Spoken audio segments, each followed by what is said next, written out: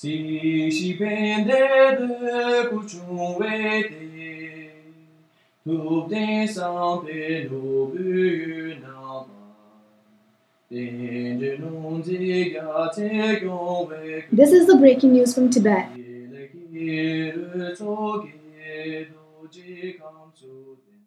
This week, we will focus on the growing pollution in Tibet. On Thursday, January 10th, the official newspaper of China, Xinhua, published this article about car emissions monitoring in Lhasa.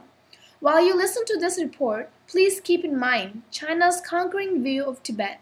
We apologize if you find the language in this article from China's newspaper offensive, but in order to bring you better knowledge of the situation inside of Tibet, we would like you to hear the Chinese government's own words.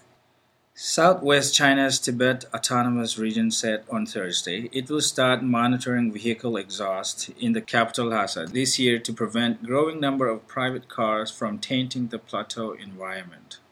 The plan is part of Tibet's first survey of the sources of pollution, which will help the city develop pollution indices, Tibet's environment chief Zhang Yongzi said. The number of private cars in Lhasa is growing by about 50 a day, according to the city's vehicle administration. It said Lhasa, with a population of 400,000, had 70,000 motor vehicles as of last September, including 58,100 private cars.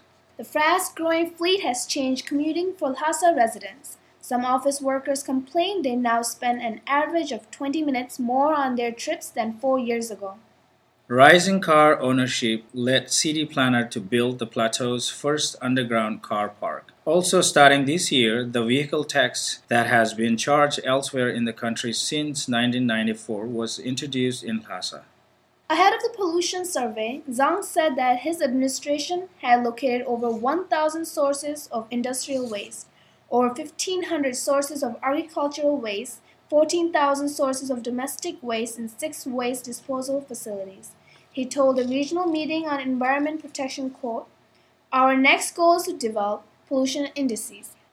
Such indices, which will draw on interviews with the residents, questionnaires, and site surveys, will provide an important reference to policymakers in the fields of environmental protection, industrial development, and urban planning, said Gong Pengguang, Vice Chairman of Tibet Autonomous Region. The fast-growing car fleet, along with local economic and population growth, is threatening the plateau environment, though there is still no immediate sign of pollution problem, said Zhang Yongzi.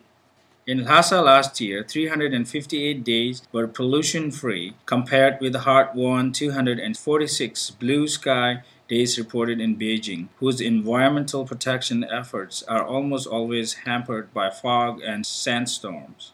Zhang said Tibet started its crusade against pollution last year and has since blacklisted 30 major polluters, including pharmaceutical companies and breweries.